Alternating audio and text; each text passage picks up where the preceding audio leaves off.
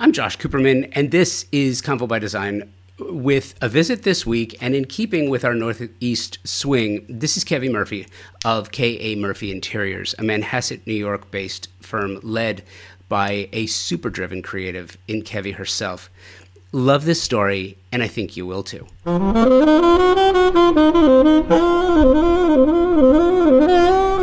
Kevy was later than many to the design industry because she first attended Boston University, became an attorney, and later a partner at a New York City firm. She and her husband bought a house, and she realized she needed some help. Now, you have one logical option, right? Yeah, you hire a designer. No. Kevy realized her love for design and enrolled at the New York School of Interior Design. Exactly. I'll let Kevy tell her story, but this is one of those incredibly interesting creatives who started in a very different place and is now crafting and creating some exquisite work, and you'll hear all about it right after this. I am incredibly proud of Convo by Design in year 10, and I'm equally proud of my partnership with ThermaSol. They've been presenting partners of Convo by Design for 3 years now, and there is a certain amount of pride that comes with saying that the show is presented by the company that is the best in the world at what they do. ThermaSol engineers the most exceptional smart shower products and steam shower systems worldwide for a few reasons. They were the first company to design, patent the technology here in the U.S. dating back to 1958. ThermaSol, a U.S. brand, a U.S. manufacturer in Round Rock, Texas, employs an engineering team that designs, tests, and continuously refines the product. Their quality control team tests every single steam generator before it departs the factory. Who else does that? Nobody. I have had the pleasure of working with some world-class designers and architects who tell me, and you probably know this, that the idea of luxury has changed and continues to change, especially when clients want a spa-like bathroom. Steam is mandatory, or it's just not considered a luxury space. And if you want to add steam, you have one true option. It's ThermaSol. And now, ThermaSol, the industry leader in steam, bath equipment, and technology since 1958, is enhancing their already stellar family of products with new indoor and outdoor luxury saunas. Available in 3 design configurations, each sauna is handcrafted from clear Western red cedar or Nordic spruce, inspired by the brilliance of Northern European sauna technology and design. A luxury bathroom isn't luxury without steam. If you want luxury, you have one option. It's ThermaSol. Check them out at thermasol.com and at ThermaSol on the socials. I absolutely love that answer. I always make a point at the start to ask, do you have any questions before we get going? I just, obviously I want to make everyone comfortable when they come in the studio. And your response was absolutely classic. And because you're no BS, your response was, no, I'm pretty good from the hip considering my previous career, which, by the way, I love that response. And I love that you are no BS. Tell me something. How does one go from an ADA in Brooklyn and a lawyer into design? I know the story. I'm just fascinated by it. And I want to hear you tell it. It wasn't necessarily a course that I knew I was going to be on, obviously. But what wound up happening was I had 4 kids. So I was a partner at a firm in Midtown Manhattan and doing medical malpractice defense work for doctors and hospitals. And I got pregnant with my first baby at 35. And I was like, I'm going to stay home, I think. And it was a hard decision. I stayed home, and then I accidentally had 3 more. They weren't an accident, but it just really did happen really quickly. I had 4 of them in 5 years. And after the last one, we had done some renovations in Brooklyn. We had bought a summer home, and I was involved. I worked with a designer. And I was like, I'm going to sign up for a class at the New York School of Interior Design. They have an intro to interior design to see if I like this. Let me give it a shot. And I loved it. And it was taught by an adjunct, which is a person that has a job and then also teaches. And it was awesome to hear his experience because he was an accountant. He worked for Lanvin and he was an accountant and he loved the design of the office space part. So he went back to school. So I thought that was inspiring. There's a lot of people like me, not necessarily lawyers, but second career people. And I went home and said to my husband, I think I'm going to like this. I want to sign up. And he was like, great. And then I want to say like midway through the semester when I was at school till 1:00 in drafting, he was like, what is going on? I said, I think I got hoodwinked. I didn't realize it was going to be hours and hours of work. This is nothing like law school. Law school was like steady and studying. This was like full on. They gave you too much work that you were never going to get done. That was the point. So needless to say, I love a challenge. So I decided to stay and I enrolled and I signed up for the certificate program and then I enrolled in the associate's program. Ultimately, I didn't finish with school, but because I started my business and my business coach was like, you need to stop school. Like, what are you doing? Because I felt like I needed the 4-year degree because I came from a 7-year degree from undergrad and law school. And that's sort of how it happened. I got my first job. I hired my 2 roommates from college to help me remotely. I was doing remote before that was even a thing because I had no one to help me. And I got a really awesome job in Manhattan, gut renovating a 2-bedroom apartment. It was my first job. And it was a really great, a great experience. It was a great budget. I was brand new. The budget was $500,000. I was like, I've got this. I did the whole construction, redid everything and designed it. And it was awesome. Do you remember how you got the job? Was it a friend of a friend? Was it a referral? Yes. What? So it was a friend of a friend. It was a brother of a friend, actually. My 2 kids went to preschool at this local school in Manhasset, Our Lady of Grace. And my friend contacted me and said, listen, I put my brother in touch with this designer from our hometown, a town over, a couple of over from Manhasset. But they don't want to go to the city and they don't want to do construction. And I think you would be a better fit anyway. Meet my brother. I think you guys would work out awesome. And we did. He was the best client. I mean, the best. He was a Wall Street guy, worked a ton. He had just been recently divorced. He had just bought this apartment. He rented the apartment across the hall. We had like really great vibe together. And I had a heart to heart with him. And I said, I need you never to come back here until it's done. Because if you're peeking in, looking at little things, it's just not going to be the same thing. And he was like, no problem. And he did that. And he really didn't know what he even wanted.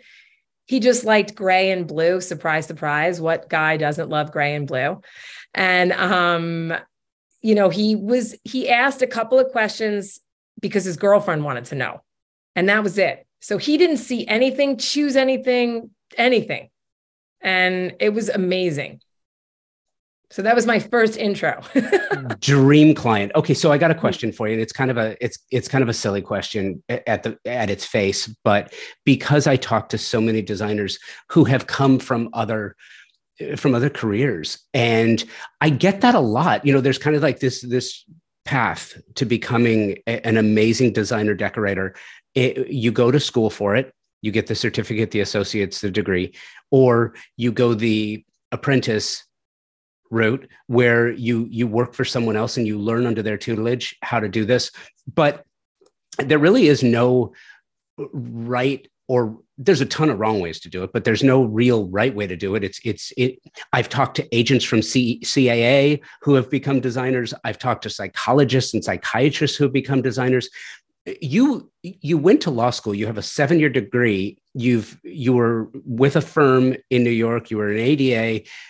Did you feel a sense of imposter syndrome when you became a designer because you had done these other disciplines, and launching out of it, you've gone from a very technical academic career into one that is very, very creative? Did you feel that? Did you have to overcome that? Or did you get that first client and then it was Katie bar the door? I'm gone. I got this. I think personally, I had the imposter syndrome because I wanted the degree, not because a single client has ever asked me for one, but because I wanted it for my own street cred, for my appeal in the community of designers more on a peer level, not looking at a client level. And I had the fortune of doing some renovations for myself. So when I took the job on in the city, and because I'm older, I just turned 50, and that was in 2016, I didn't have that youthful hesitation. I was like, I can absolutely do this. I mean, it's 1,000 square foot, 2-bedroom, 2-bathroom apartment in Manhattan. Who cares? I've got this. So I didn't have that. I think the hesitation and the imposterism was me with my own peers feeling like I wanted to have that experience. I wanted to start up the ranks, work for a big firm. I just had a whole other life before that, and it just wasn't going to be in the cards for me to have that past experience. And then with the business coach that I have, Gail Doby, she was like, you don't need that. People go to school forever and they don't have what you have. Everything is not taught there. And she does have the degree. And a finance degree too. So I think it wasn't with the clients, it was more with me personally. How did your first career as an attorney inform you as a designer? Clearly it helped you structure your contracts, I'm going to imagine. It helped Right. It helped you negotiate not just the here's how this is going to work, but how the design, I'm wondering, are you interrogating your clients of sorts? It's a different type of interrogation, but I imagine it's incredibly useful to you.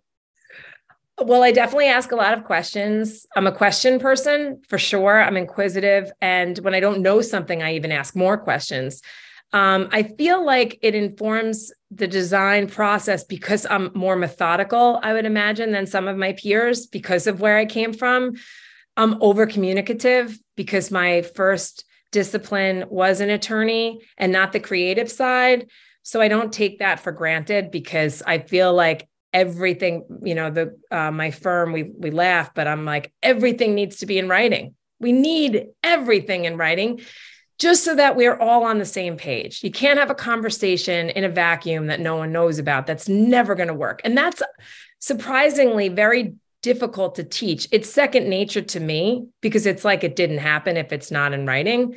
But for the women that work for me, it's hard sometimes because it seems redundant to have a conversation and follow up in an email what the conversation takeaway was or the points that were established. So I feel like the organizational component, the advocacy for the client also is a nice thing that we offer. I'm a very strong advocate with vendors and other contractors and things like that happen in a job. I'm very on their side, and I say that to the client. And I'm persuasive when I believe in something. I lay out what the design is, why we chose it, and why they should do it. And that has been very useful. They often do what we ask or show them because of the way that we present it to them.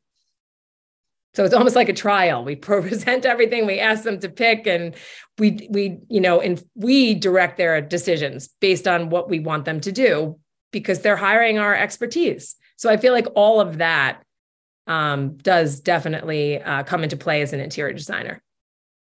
I would feel so bad for that trade who walks in and tries to tell you how it's going to go down. Yeah, I would too. It doesn't go well. We do a lot of construction projects, and oftentimes a lot of the people on the construction site are surprised to see a woman telling them how they want their plumbing to go or their tile to be laid out. I did have a contractor's license for a short bit. And that was, of course you did. Of course you did. Yeah. I went and got that too. And I just said, you know what? It's better to work with someone that's in charge of people. I feel like it's like the Lost Boys or herding cats. Like I just want to deal with the point person. It wasn't worth it. But yeah, it is challenging sometimes. And I don't like when people try to take advantage. I don't love that. So that doesn't go well, Well, it doesn't go well for them. It goes great for us. That's hilarious. Love the Lost Boys reference. And it's funny too, because as we get further into this, in a bit, we're going to walk through some of your projects. And one of the things that I'm really excited to do as we walk through some of your projects, I consider you to be a very technical designer based on what I've seen. And there'll be demonstration. I'll kind of like lay that out and why I say that. Are you a technical designer when it comes to the minutia and the detail? I'm trying to figure out how to frame this, but every designer has a different way of telling their story. Every design has a story to it. There's a narrative behind it. Architecture is most certainly a language. And I've always considered design kind of like an accent. There's a language to it. There's a story to it, but you also have a regional dialect. You have a local aspect to it. How do you tell your story? Are you a technical designer? Do you like the work to tell a very specific story? How do you lay that out, and where do you start in your process, the creative side? So I think it depends on the scope of the project. So we really enjoy doing reconstruction. So when someone comes to us and they want to gut renovate a kitchen, bathroom, obviously we start with the floor planning and the space planning of it. But I feel like every detail makes a difference down to the trim of the pillow, because that's why you hired us, to do the things that you would never consider doing on your own. And having those details be so bespoke and specific to the client and their needs, or what their look is, or what they're looking for. So I would say those are our favorite projects to do, the renovations. We start with the space planning and how we want to lay everything out. And then it's the finishing details and the layering that really go into, I feel like, what completes the project and sets it apart from someone doing something on their own. People don't consider that. It gets overwhelming. And we want everything to be cohesive and thoughtful. It needs to be thoughtful. So that is very important to us. And I have a great team of women that we are all on the same page with that. And we all love that part of the job, to make sure everything goes together, that everything has a rhyme or a reason to it. And it looks full, complete, fully designed to the trim on the pillow or the accessories that are on an etagere in a master bathroom. Everything. You're listening to my conversation with Kevie Murphy. We'll be right back. Design Hardware's newly remodeled showroom is where you will find a gallery-style space with a thoughtful display of products, purposefully positioned to allow unbridled exploration and discovery. High-end faucets, luxury tile, natural stone, wood floors, and bespoke hardware selections are presented in a holistic manner, strategically arranged to stimulate creativity and transition your vision from the conceptual stage to a fully realized space. Conveniently located, free parking available. Stop by to find your inspiration. Collect samples, get expert advice, and tackle everything on your shopping list all in one place. Visit them online at designhardware.com or in the real world, 6053 West 3rd Street in Los Angeles. So you are a technical, you are about as technical as it gets. I think you're right. So curious, tell me about your experience on the remote design side. You had mentioned that you were doing remote before remote was a thing. And I think remote and virtual has become quasi ubiquitous, and it will be ubiquitous at some point. Tell me about your experience. Tell me about the process of going through learning how to do remote, how to do virtual, how to make it so that it worked for you. Sure. So the first part that I was referencing was when I decided to be a designer, and I formed an LLC in 2014, and I didn't have anyone to help me. And my two best friends that were available from college, one was in Boston and the other was in New Hampshire. So one did the bookkeeping, reconciling, and one did more of like the right hand with me and the ordering and the space planning with no design experience either. Remotely, I was on the ground with the clients, physically working with them, but those two back office, if you will, were not with me. They were remote. Then comes COVID, and we're in a project. They're no longer with me because now I have full-time employees. I have an office now. And COVID happens, and we're in a project in Texas, and we can't go there. So we went once to the job site, took measurements, plans, And we basically came up with a method of presentation that we still use today with the clients that are here, where we developed a PowerPoint presentation and we would ship the materials to the client for the meetings, completely labeled in a box for them to follow along with the PowerPoint presentation, have the product in front of them so they could touch and feel and look at in real time, not on a computer screen, because we know how that works with colors, especially with design. And we really kind of took that method and morphed it into how we work today. So we can do remote and in real time present, which is how we do everything now. But that COVID happening and the shutdown really forced us into that, because we had a whole house project in Prosper, Texas that we couldn't go to, and the client couldn't come here either. So that was like, it really wasn't that challenging. My senior designer kind of just came up with, let's do a PowerPoint. This is going to be great. We'll show them the fabric, send them every single thing in a box, and we'll have the meetings and go through it. And then we'll trade back and forth what new materials we need to send and have them send back the old ones that they like. They'll label them and put them in bags on how we're going to move forward with them. I like all these and I'm going to put them in this bag. And then we would re-meet and discuss again, and then go through the next selections that we wanted to go through. So it worked out awesome. That's genius. How has that now evolved into what's next? I mean, look, setting the table. Once something happens, the propensity for it to happen again is significantly greater. We have had a pandemic. There will be another one. At some point, the fact is we just got lucky when it was SARS or what happened before SARS. The fact is we got lucky that it didn't happen before COVID. It will happen again.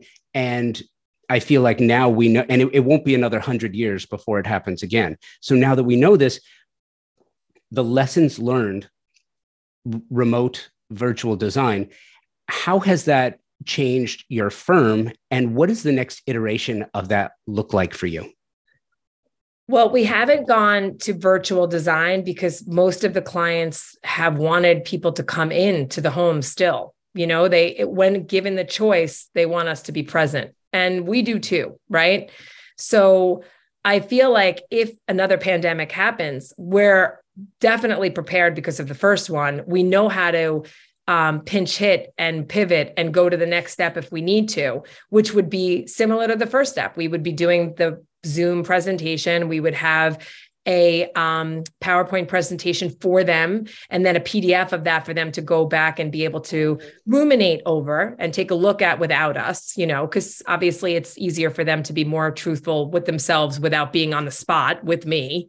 And think about it. And then also the idea of sending them materials and having them look locally at places that we have also by our showrooms that they may have in their own showrooms, and making point contacts around the country with different clients of places for them to look locally for the same materials that we're showing them in New York.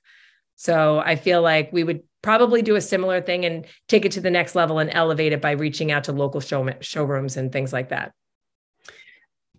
I'm totally shifting gears on you now, Sure. Because, and you're the perfect person. I'm really excited to actually have this. For years, I have done, my background's in broadcast. I'm a journalist, and I came from broadcast radio. For years, I have held panel conversations, and I've moderated, and I've had episodes that I've discussed IP, intellectual property, rights that you have through your creative work, protecting those rights, as well as not trampling others through imagery on social media and that sort of thing. It's a really important issue.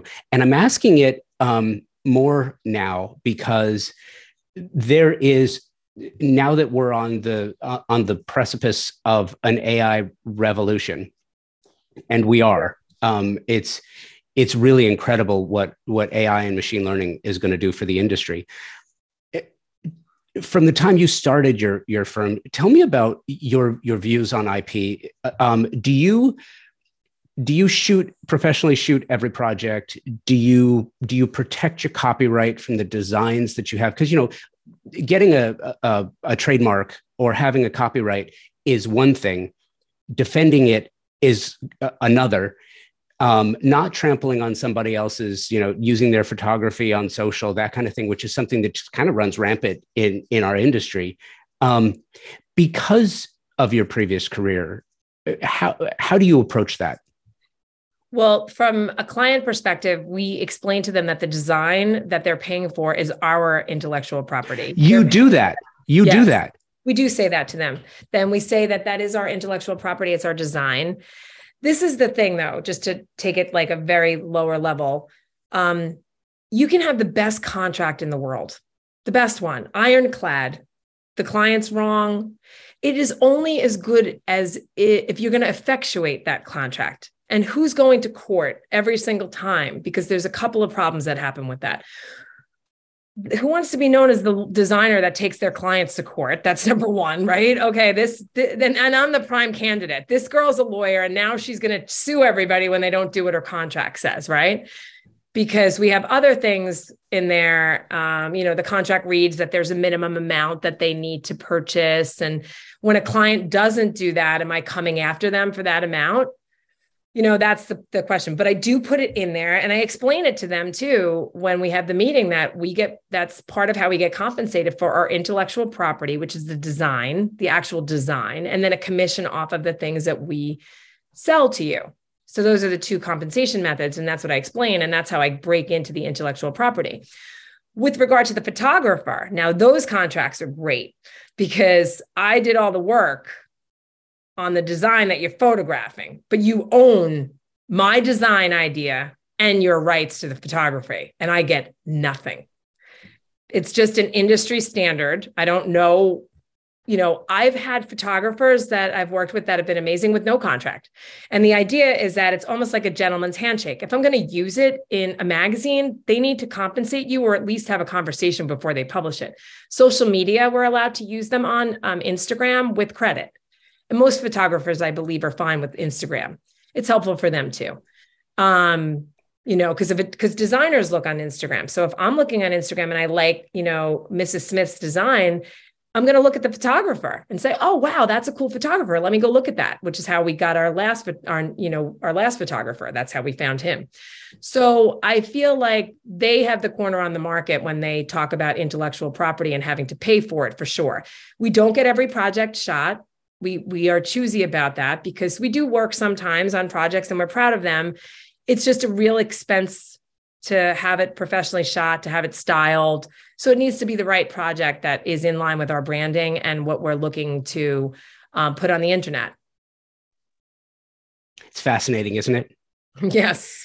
And it's really interesting. I'm taking a certificate course through MIT on AI and machine learning. Wow. Because I've done some reporting on it. And I think it's absolutely fascinating what's happening right now. And we're entering this phase right now where it's really interesting. I think everyone who's, at least in our industry, who's kind of looked at AI, and anyone who's messed around with ChatGPT or Yes. Midjourney or it's really fun and it's really fascinating. I think we're going to get inundated and flooded with blog content in the very near future. And it's not going to be edited.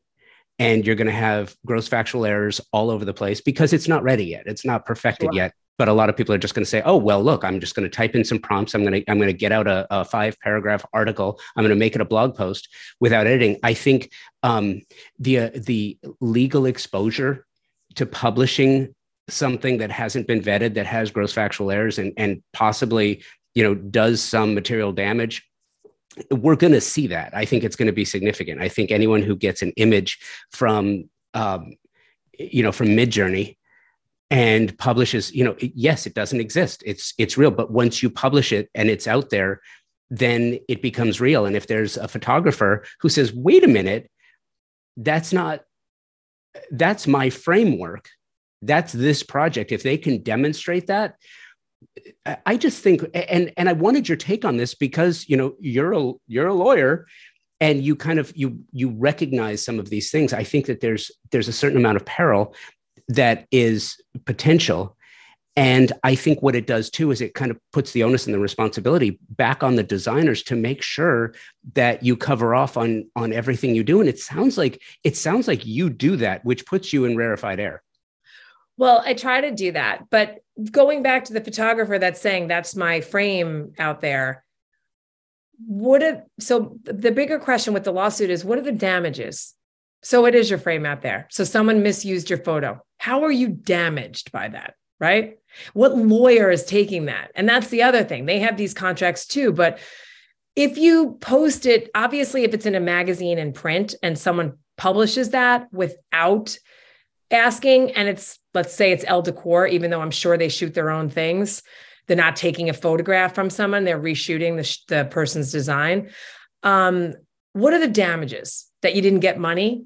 And how much money didn't you get when they put it on Instagram? Do you know what I'm saying? Like it sounds like such a great thing, but when you really look at the lawsuit and you think about it, who's going to take that? They're going to have to pay for them, the photographers, to pay for someone to take that lawsuit. They're going to pay for it and then ask for the money back in damages. And then what are their damages? That they're mad that someone posted their picture? I'm just saying, like, that's the hard part about the lawsuits. And it's the hard part about the contracts too, when a client breaks a contract. Unless it's millions of dollars or hundreds of thousands or thousands, like, it's hard to sometimes, you have to make that decision. Is this the right move? Do I go after someone because they breached the contract for this amount? And is it worth it to me? The same with the photographer, because guess what? When, Mrs. Smith uses the photo and the photographer sues her, am I using that photographer? I don't think so. Probably not, even though I don't plan on doing that. But now I know that they're litigious, and now I'm thinking I'm not interested. There's a lot of other photographers I'd rather work with. So it's easy in like a classroom setting, right? To say, these are our options, but what are we really going to do? We have the contract because it's a bark.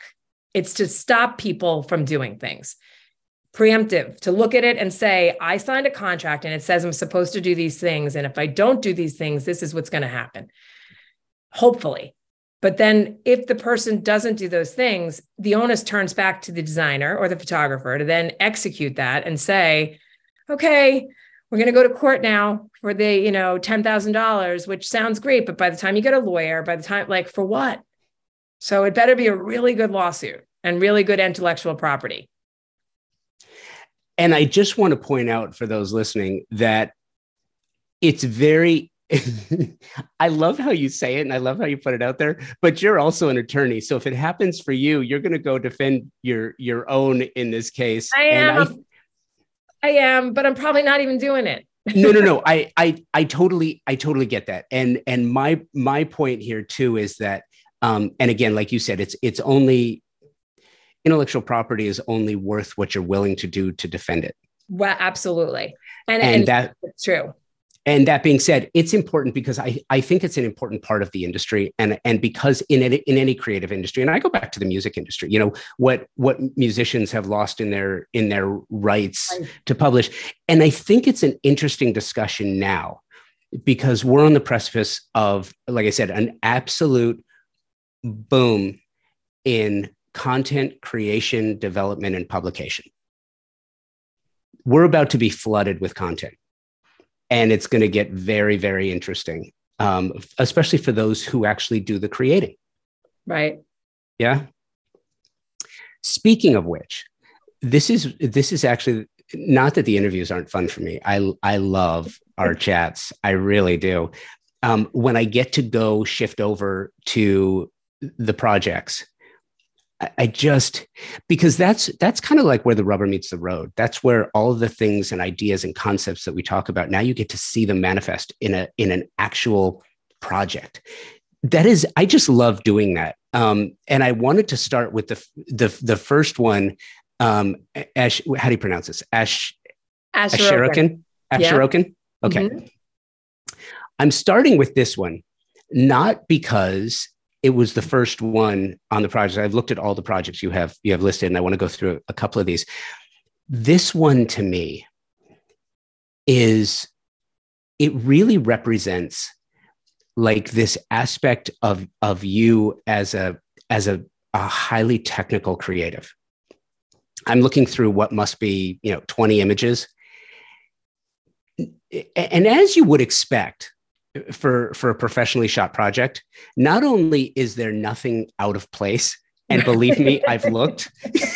Yeah, exactly. When I saw this, I was like, my gosh.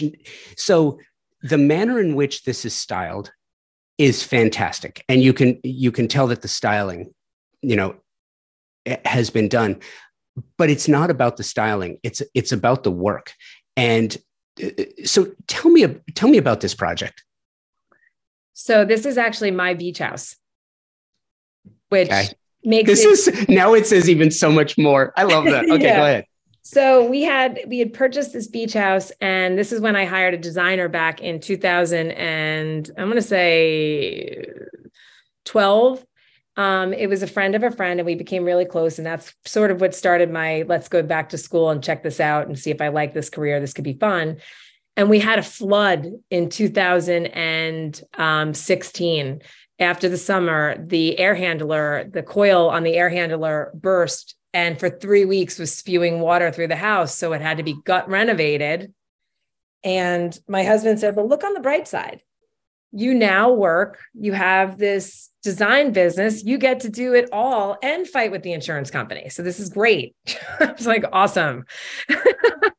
Best of both worlds for you. Yeah, you could do everything. It's wonderful. Which, by the way, he never came to the house to see the flood. He never even knew what happened. He just showed up at the end when it was all done. Yeah, it's great. Typical. Yeah. He's also a lawyer. So that was really awesome. And what wound up happening was we had to do everything over from the beginning. So I got to do everything myself.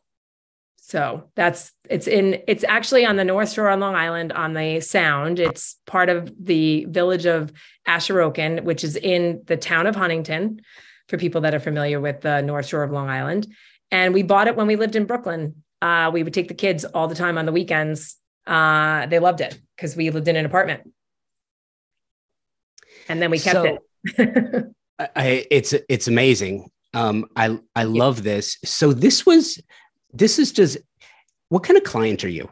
Not designer, but what kind of client are you? Because this is your project. So you're working as designer, but you're also working as client. And I'm curious, what did you learn about yourself as a client? I definitely gravitate towards things that are obscure and unique. I want things that no one's ever seen before. I want a wow factor. I love color, which I knew that already, but I would say I like things that are custom and really different. I put tile on the ceiling in a powder room and people thought that was like mind blowing. Meanwhile, Michelangelo in the Sistine Chapel designed the entire ceiling. And I just thought it was super fun to do that. Right. And people really thought that was fun in the powder room to do. And I would say that's what I like, unique things, I would say. And I like to work and research to find those things as a client. I'd like to start in the kitchen. Sure. And it's so funny because, and I've said this before, I almost get tired of hearing myself say it, but it bears repeating. Every year, like around December or January, you get those lists, the listicles that talk about, here are all the things that are going to be popular in design in 2023. And here are all the things that are going out of style in 2023. Yeah. And they're all ridiculous. Yeah. But the one that is interesting to me that you always find on both lists that is going to be incredibly popular and is going out of style is the white kitchen. Yeah. Right? I mean, yes. And I feel like my father, interestingly enough, who I love, who's also a lawyer, says to me when we're doing the kitchen the first time, I don't know about a white kitchen. I was like, what? With zero design background. I think that's a mistake, Kev. That is a mistake. The white kitchen, I think it's a mistake. I'm like, comes from the man who, we have a bar in our living room growing up and he had to have a red sink. There was nothing red in the whole room, but a red sink had to be there. So I was like, Dad, I think I've got this. Pretty sure a white kitchen with white marble is going to look amazing. I'm good. So I think that those lists are interesting to see trends, but I think that it also depends on the person. If you like a white kitchen, which I do, and I feel like in a certain setting, I also like a black kitchen and a navy blue kitchen and a green kitchen and a wood kitchen. So I feel like I don't necessarily agree with all of the things being out of style. I think a white kitchen is actually timeless. it's in a perfect setting in certain homes, a certain aesthetic. And in this particular home, given the whitewash of the floors and everything else, I thought it was like a perfect, and it's very refreshing and beachy. And that's what this house is. It's a beach house. I'd actually say a white kitchen in a beach house is very typical. I feel like that for me was atypical for me to do something that was expected, but I just liked it so much and it looked so pretty. I didn't care.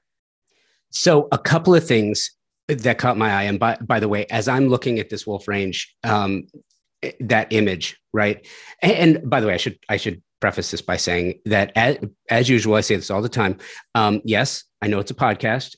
So you're listening to this, go to the show notes and click on the link to Kevy's website, kmurphyinteriors.com. You'll have a link in the show notes and you can follow along the projects with us. So I'm looking at this image. It's the vertical image, over the Wolf Range. I stared at this image the first time I looked at it for probably 5 minutes. And a couple of things, I had kind of like that RCA dog with the tilt head kind of looking at things. I was like, I love, so there's so much here. And I kind of want to touch on the technicality of this design and a couple of things I want to point out. First of all, the mixed metals are beautifully done. I want to know about the choice in countertops against that backsplash tile, which I think is absolutely phenomenal. And then the one thing that I kept staring at too is you went completely against the typical way of applying a pot filler, which would generally be lower and in the center of the range. You went higher and offset.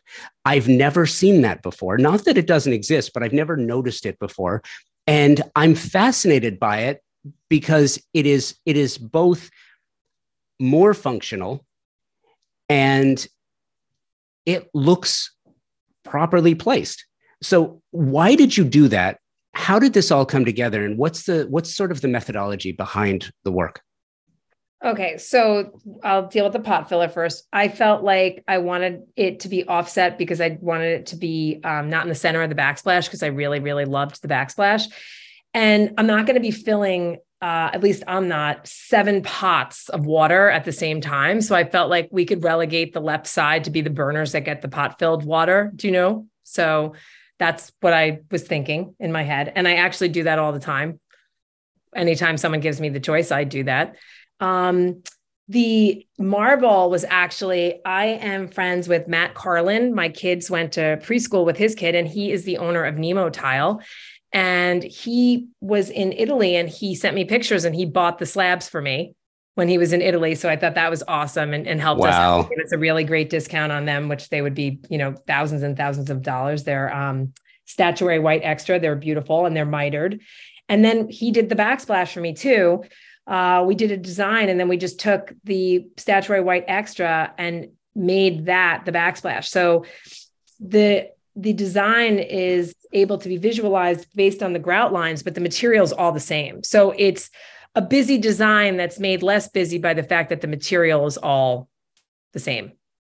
So wait a minute. So that backsplash is the same material as the countertop? Yes. And it's just cut into pieces and it's not from the same slabs, but it's statuary white extra. And it's water jetted into that design. And it also has high lows on it. So some pieces are polished and some pieces are honed to give you a little bit of a dimensionality.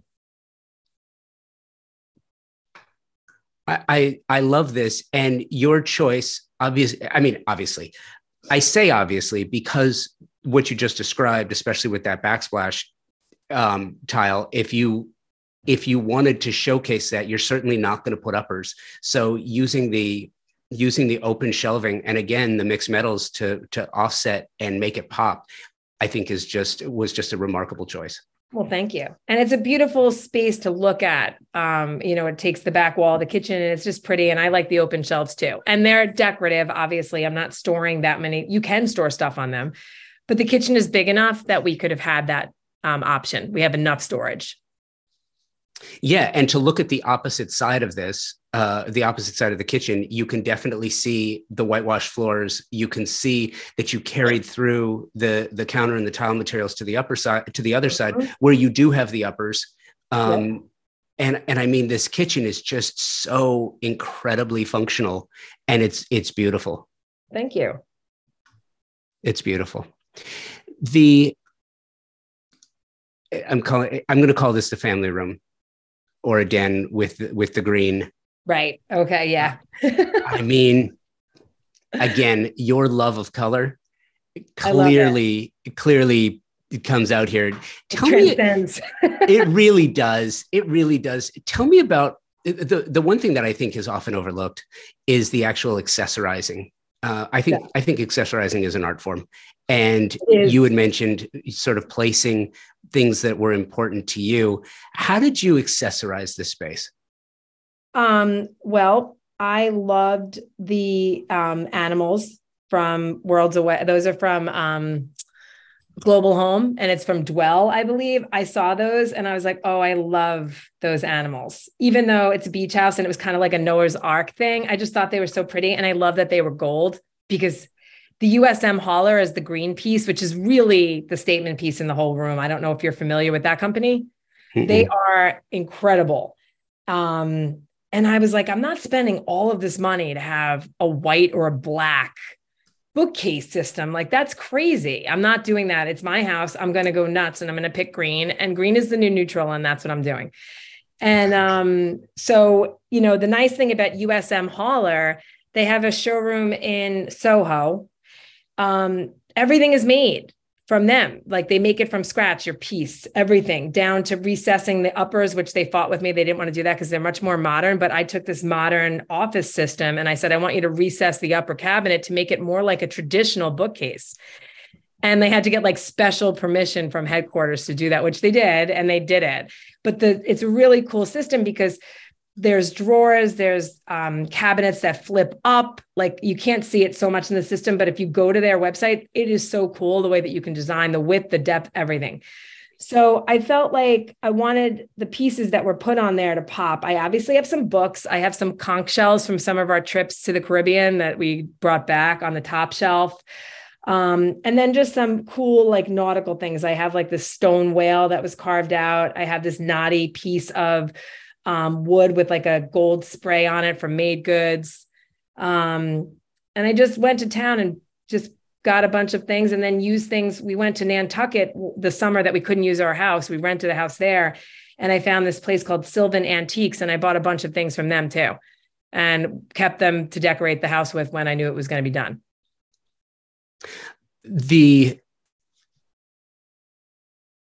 accessorizing juxtaposed against that wallpaper too is just, there's so much texture in this room. I love the wallpaper. I mean, this is a very, very classic wallpaper from Cole & Son. I mean, everybody has seen a version of this. They make it without the pears. I liked the gold pears because I thought that was fun. And then the other thing that was kind of thoughtful and like a little bit of a funny thing, the window treatments are leaves because there's no leaves on the trees. I thought that was funny. That is funny. I love that. Yeah. And again, technical and detailed. And I love that.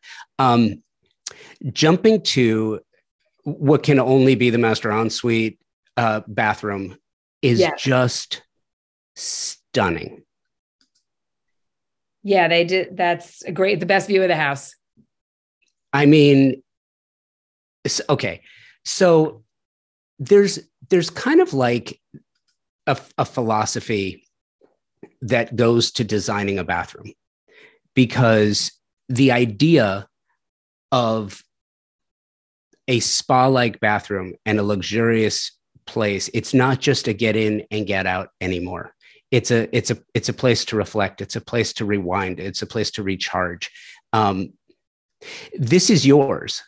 So between that tub with that incredible view, the arches, the tile, just so much went into this space.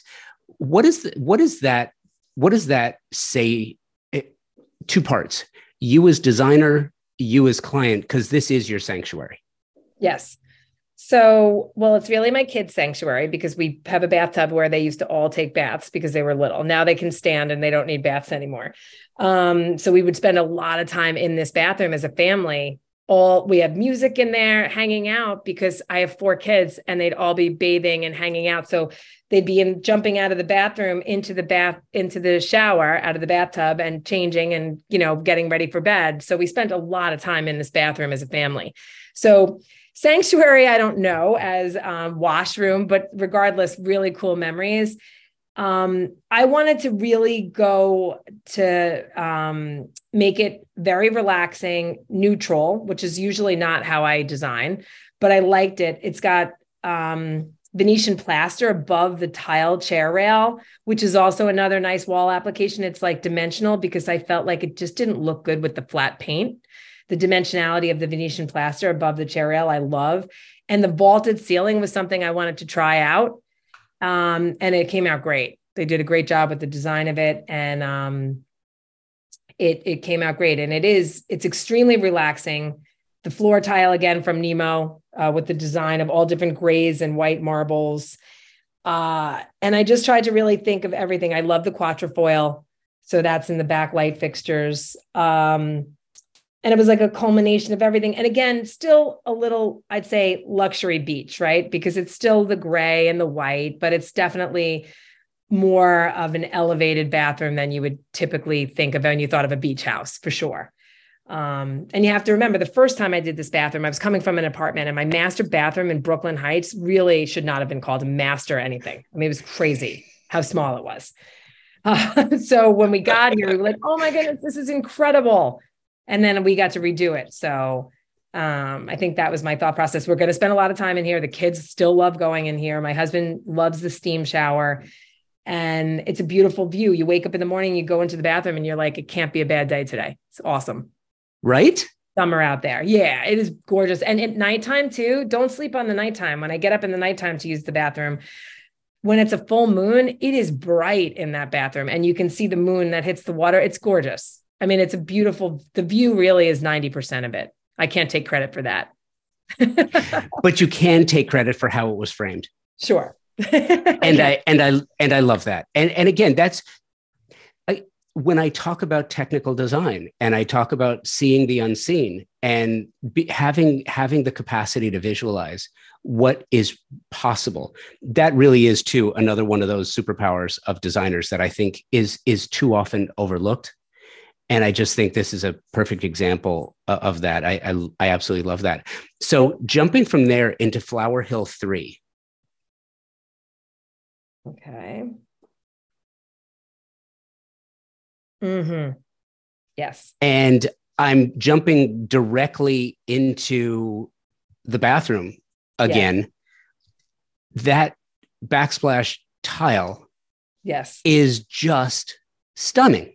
It's so fun. That's artistic tile. And it's so cool because the client was saying, when I found this tile as the inspiration spot, this was a gut renovation, and the before photos are staggering comparatively.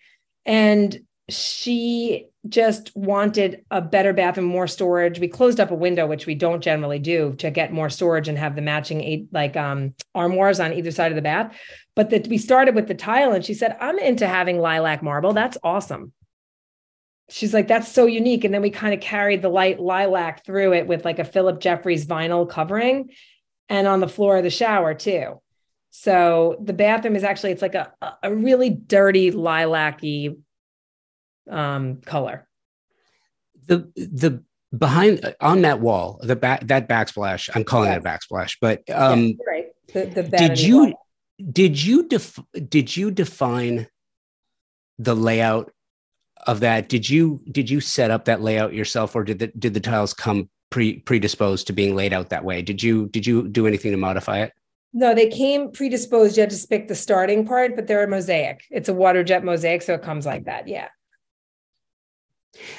And it's really interesting too, because if you look in the mirror at the tile in the shower, that juxtaposition of that is just, I just love it. I just love the way that there are so many different patterns And it's not that the color is very complementary. Obviously, there's nothing shocking to it, but all of the texture laid out in the tile is just fascinating. It's wonderful. And with that fixture, I love this bathroom. Yeah, it's fun. And it's such a nice change from what they had. It came out great. They were really happy about it. Do you have a favorite project? I would say like one of my favorites, because it was such a different project, was the one that we did, the Lake House, which is Chapin Estates. Let me go there and I'll follow along with you. Okay. Because that was, first of all, it's one of my favorite clients. It's the first client I had, the one that had the city apartment. Yeah. And he did even less work on this house. He bought this house, saw it like once, bought it, and then didn't come back till it was designed. And everyone on his desk was like, you have no idea what she's doing. And he's like, no, she's never going to do something that I don't think is better than I can do myself. So I'm all good with it. So I really love this project because it was so outside of what we normally get asked to do. And I feel like we really did a great job of it with the resources. I have a before and after. We don't have it on the website, but I have a before and after, which I will send you after so you can look at it for your viewing pleasure, because how bad it was and what it looks like. I mean, he was just like flabbergasted when he came. He didn't even know. So I loved it. I loved everything from doing the kitchen with the little stick details. If you see, we had like these cool, like we used twigs on some of the panels for the refrigeration. And I loved the island. You can see that picture with the kitchen island. I mean, the floor plan transformation, everything. I really thought this project was so fun, and it shut down in the middle of COVID, and we worked on it through COVID also. So it was, and one of the things that I think is so fun about this project is do you see the basement layer? It's the one with the pool table in it. And the custom poker table. He wanted a custom poker table, which was so fun. But if you look in the picture that shows the sofa with that gnarled piece of wood, do you see that decorative element? That was like a root system that I found the first day we went to go look at the house. And I told the contractor, leave it in the garage, let it dry out. We're going to use that later. And I love that we cleaned it up and put it in his house. And it was like on his front lawn. So I love that too. I just think that's so great. Yeah. Yeah. But again, I just keep going back. That seems to be the manner in which you approach the work. Is every detail is considered. Well, we try to do that. And we actually styled this ourselves. We did not have a stylist. We did it. Me and the team did this ourselves, which was. Okay. So wait a minute. So I love this. And I'm going to drill down on that a little bit, because that just further drives home the point. If you look at these images, the styling of what you did, scrolling down to the bottom, there are two images of the Adirondack chairs overlooking the water. Yes. Right? Mm-hmm. So you have one that's offset to the side, and you have the other which is looking directly out. If you notice, you styled them differently based on the contextual nature of the picture. On how so you move the bottle from one side to the other. You moved everything so that stylistically you could see it from a different vantage point, which added to each image. And what that tells me, I mean, I'm seeing a level of detail that I don't often see, just in the styling of it, in the composition of how you wanted this portrayed. And the reason I'm leaning in so heavily on this is because I'm drawing a correlation. I'm making the assumption that if you're going to the depths of styling this detailed in the design itself, you're styling the design to the lifestyle and the life of the person for whom you're designing it. Absolutely. Yeah. That's why they're paying for us. Like, we're a full service luxury design firm. We think of everything. Even for this client, I got a list of sundries filled out a grocery shop, the refrigerator was stocked, the alcohol was stocked, sunblock, toothpaste, toothbrushes, toilet paper, every single thing was in that house when they came. That's what they paid for. I'm running low on time, and I'm going to keep you a little bit longer, and I apologize for that in advance. But there is one project that I wanted to actually ask you about too, specifically one part of the project, and that is the ceilings in Flower Hill 2. The ceilings in Flower Hill 2. Sure. Oh, yeah. In the living room. No, not just the living room, but in the kitchen as well. So that living room, I absolutely love that. In the living room, beautiful, stunning. It looks like there's also some detail in what might be another living room or a family room. Yep. And then in the kitchen, I'm curious, is that a lacquer? Is that a wall covering, a vinyl wall covering that you put on the ceiling? Is it patent leather? What is that? That is just a high gloss lacquer over a Parquet de Versailles. So what we did was we used Parquet de Versailles to like inform the entire design, and you can see it laid out in the backsplash. Is a custom Parquet de Versailles as well. And then on the island, you can sort of see it on the left-hand side by the stool. You can see the Parquet de Versailles, and that is what is inlaid in the coffers and the ceiling as well. That's just crazy. I love that. Yeah, the client was really happy with that. We just thought it was different, and we mixed the black and white. Again, a little more traditional, but super fun.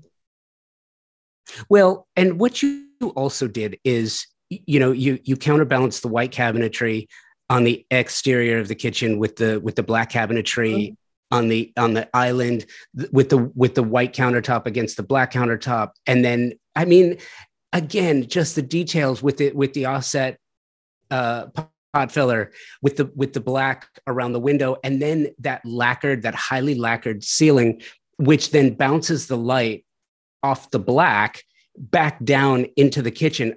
It's just stunning to me. I absolutely love this. Oh, thank you. This is the same. Yeah, this was really fun. And the backsplash I thought was super fun too, with them to make that custom make it to match the wood. And at the same time, I kind of want to draw back to what we had sort of coming full circle, and you, as with experience and as an attorney, being able to craft a narrative, craft a story, and then sell it to the clients, because they have to buy your vision too. When you're selling this idea of, hey, we're going to go with white cabinetry on the outside, and then we're going to go with black cabinetry on the interior, and then we're going to go with white countertops against black countertops, and there's so much detail, my head would explode. But clearly you saw this going in, what you wanted this, you envisaged this as you wanted it to be, and your clients trusted you, and there's something to be said for that. That's right. That's a lot of it. The clients trusting is a lot of it. And also we've been using a lot of photorealistic imaging too, to give the clients the ideas as well. And that has been over the last year. And that has been really great with convincing them any kind of hesitation, and also giving them something to look forward to, like the design in real life, all the things that we're talking about. Yes, the drawings and the CADs and things like that, but the photorealistic perspective is really such a great tool that we've been engaging in lately with the clients too. It just convinces them with any hesitation. They're like, oh my goodness, of course we want to do that, which I already knew, but now we just need, it's like a couple of pieces of more evidence that we need. Okay. So by the way, a couple of more pieces of evidence that you need. And by the way, does an attorney ever ask a question to which they don't already know the answer? No. No. Why would you? Why would you? And so as a designer, knowing what the outcome is going to be, and then being able to structure the narrative and the conversation with the clients to get them to the same conclusion that you are. It's not a manipulative thing. It's basically using the skills that they are hiring you because you possess in practical application. And to that, I think there's an art form as well. Yes. And I agree with you. And it's not, in the beginning, I was like, I'm not really a salesperson. And I had a sales coach, and she's like, 1,000% you are. You're just not a used car salesperson. And that's what you're thinking of. You're selling what you believe in. And they're right. I would do any of these things that I'm selling them myself. Does that make sense? So I believe in it. So it's not in my head selling because it's something I believe in, if that's making sense. It's not like I'm saying, pick this green kitchen and I'm thinking, oh goodness, this is going to be horrible, but I'm going to get paid. Like I want everyone to be happy. At the end of the day, you want people to feel happy with the space you've created for them and walk away and be like, thank goodness I hired them. They did such an amazing job. I could never have done this myself, which we all know at the beginning. We just need to convince them, because we didn't talk about this at all. Maybe the next time you have me on, but like HGTV is killing us. Like nothing can be done the way that they do that on television. People are always like, I don't know how you do this. It's so hard. It's called a job. It's a job for a reason. It's like you wouldn't go to perform your old surgery. You can't do that because you're not trained. You wouldn't represent yourself in court. I mean, you can, but you wouldn't. You wouldn't perform like dental surgery, cleanings. It's a job. This is a job too. And it requires attention to detail, organization, confidence, experience, knowledge, et cetera, et cetera. So I feel like that is challenging. That's a very challenging part of this job, which is new to this field versus being an attorney. Nobody ever challenged me as an attorney. They did what I told them to do because I was the one with the most knowledge in the room.